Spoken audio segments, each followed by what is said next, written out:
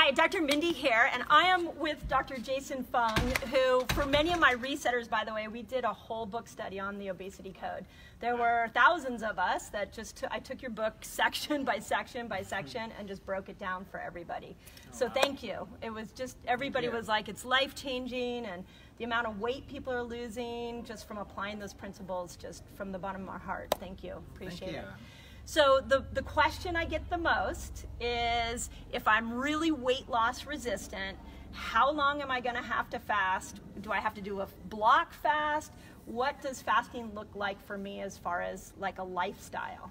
Yeah, and that's a really hard question to answer because everybody really responds differently. So if you are very insulin resistant, you have to say, well, this has developed over a number of years. It's not going to go away in like 3 days. So even if you do it very diligently, it can take some time.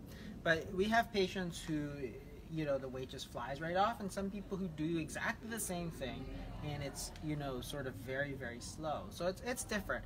The key is to sort of find out what works and sort of keep at it, and understand that it is a long-term commitment. It didn't happen sort of yesterday, so it's going to take a bit of time to get over it. So you know, what most people, my advice is for most people is to try different things to see what works, because you can give the same diet to 2 different people and one will lose 30 pounds and the other will gain 10 pounds sort of thing. So it's not sort of one size fits all.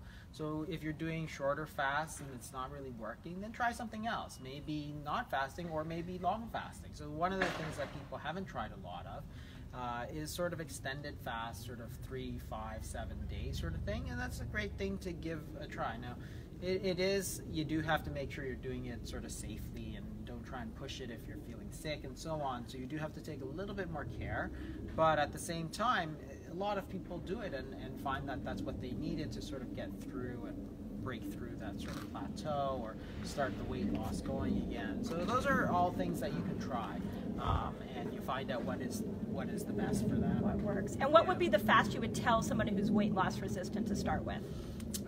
Well, first I would say you want to go to sort of a very low carbohydrate diet, because it's easier for the body to go into fasting if you're sort of at that stage. So if the body is used to sort of burning fat, like with a ketogenic diet, then whether you're burning body fat or dietary fat, it's really the same mechanism. So people find it easier to go into fasting from a low carbohydrate ketogenic diet. So that's the first thing to start, and then to be aware that it's probably, you know, you can jump right in and do like a 5-day fast, but you might find it a little harder in terms of hunger and so on. Yeah. So you can start building it up like 24 hours at a time until you feel comfortable, and then do it. The only one, so I think a 3 to 5 day fast every so often is actually kind of helpful, just to reset everything, get things moving. It's often useful to know what to expect. That is, day 1 and day 2 tend to be the hardest, and then the hunger sort of slowly dissipates. And if you get to that point where everything is feeling good and you're at 5 days, you can even extend it longer, because you're already over that sort of hardest part. So that's why we don't usually use a lot of 2-day fasts for people, because it's like, if you're going to get to the hardest point, why don't you just go longer and get more? That's why we'll often go into 5, 7 or more days, and that's something to give a try. I'm not going to say that it's going to work for everybody or everybody's going to like it, but the surprising number of people actually really enjoy it, and then all of a sudden it's like, hey, now you've found yourself a very useful tool for when you're feeling like you need to get down a few pounds. You just do this longer fast, and that's it, and it's sort of something that you can keep in your back pocket, that you can always do if you really get to the point where you're like, oh, okay,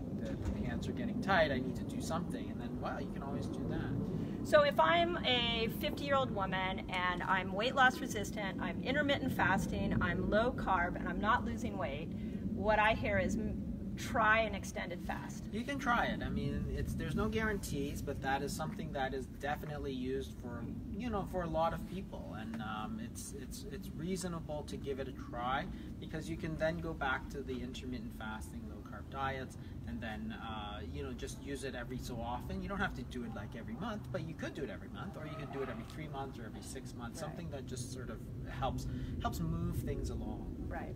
Awesome. Well, again, thank you. I mean, your information again is changing lives. So thank you so much. We're so grateful for everything you're doing and for coming out to us and enlightening us. So oh, appreciate it. Thank you. Right, thank you so much.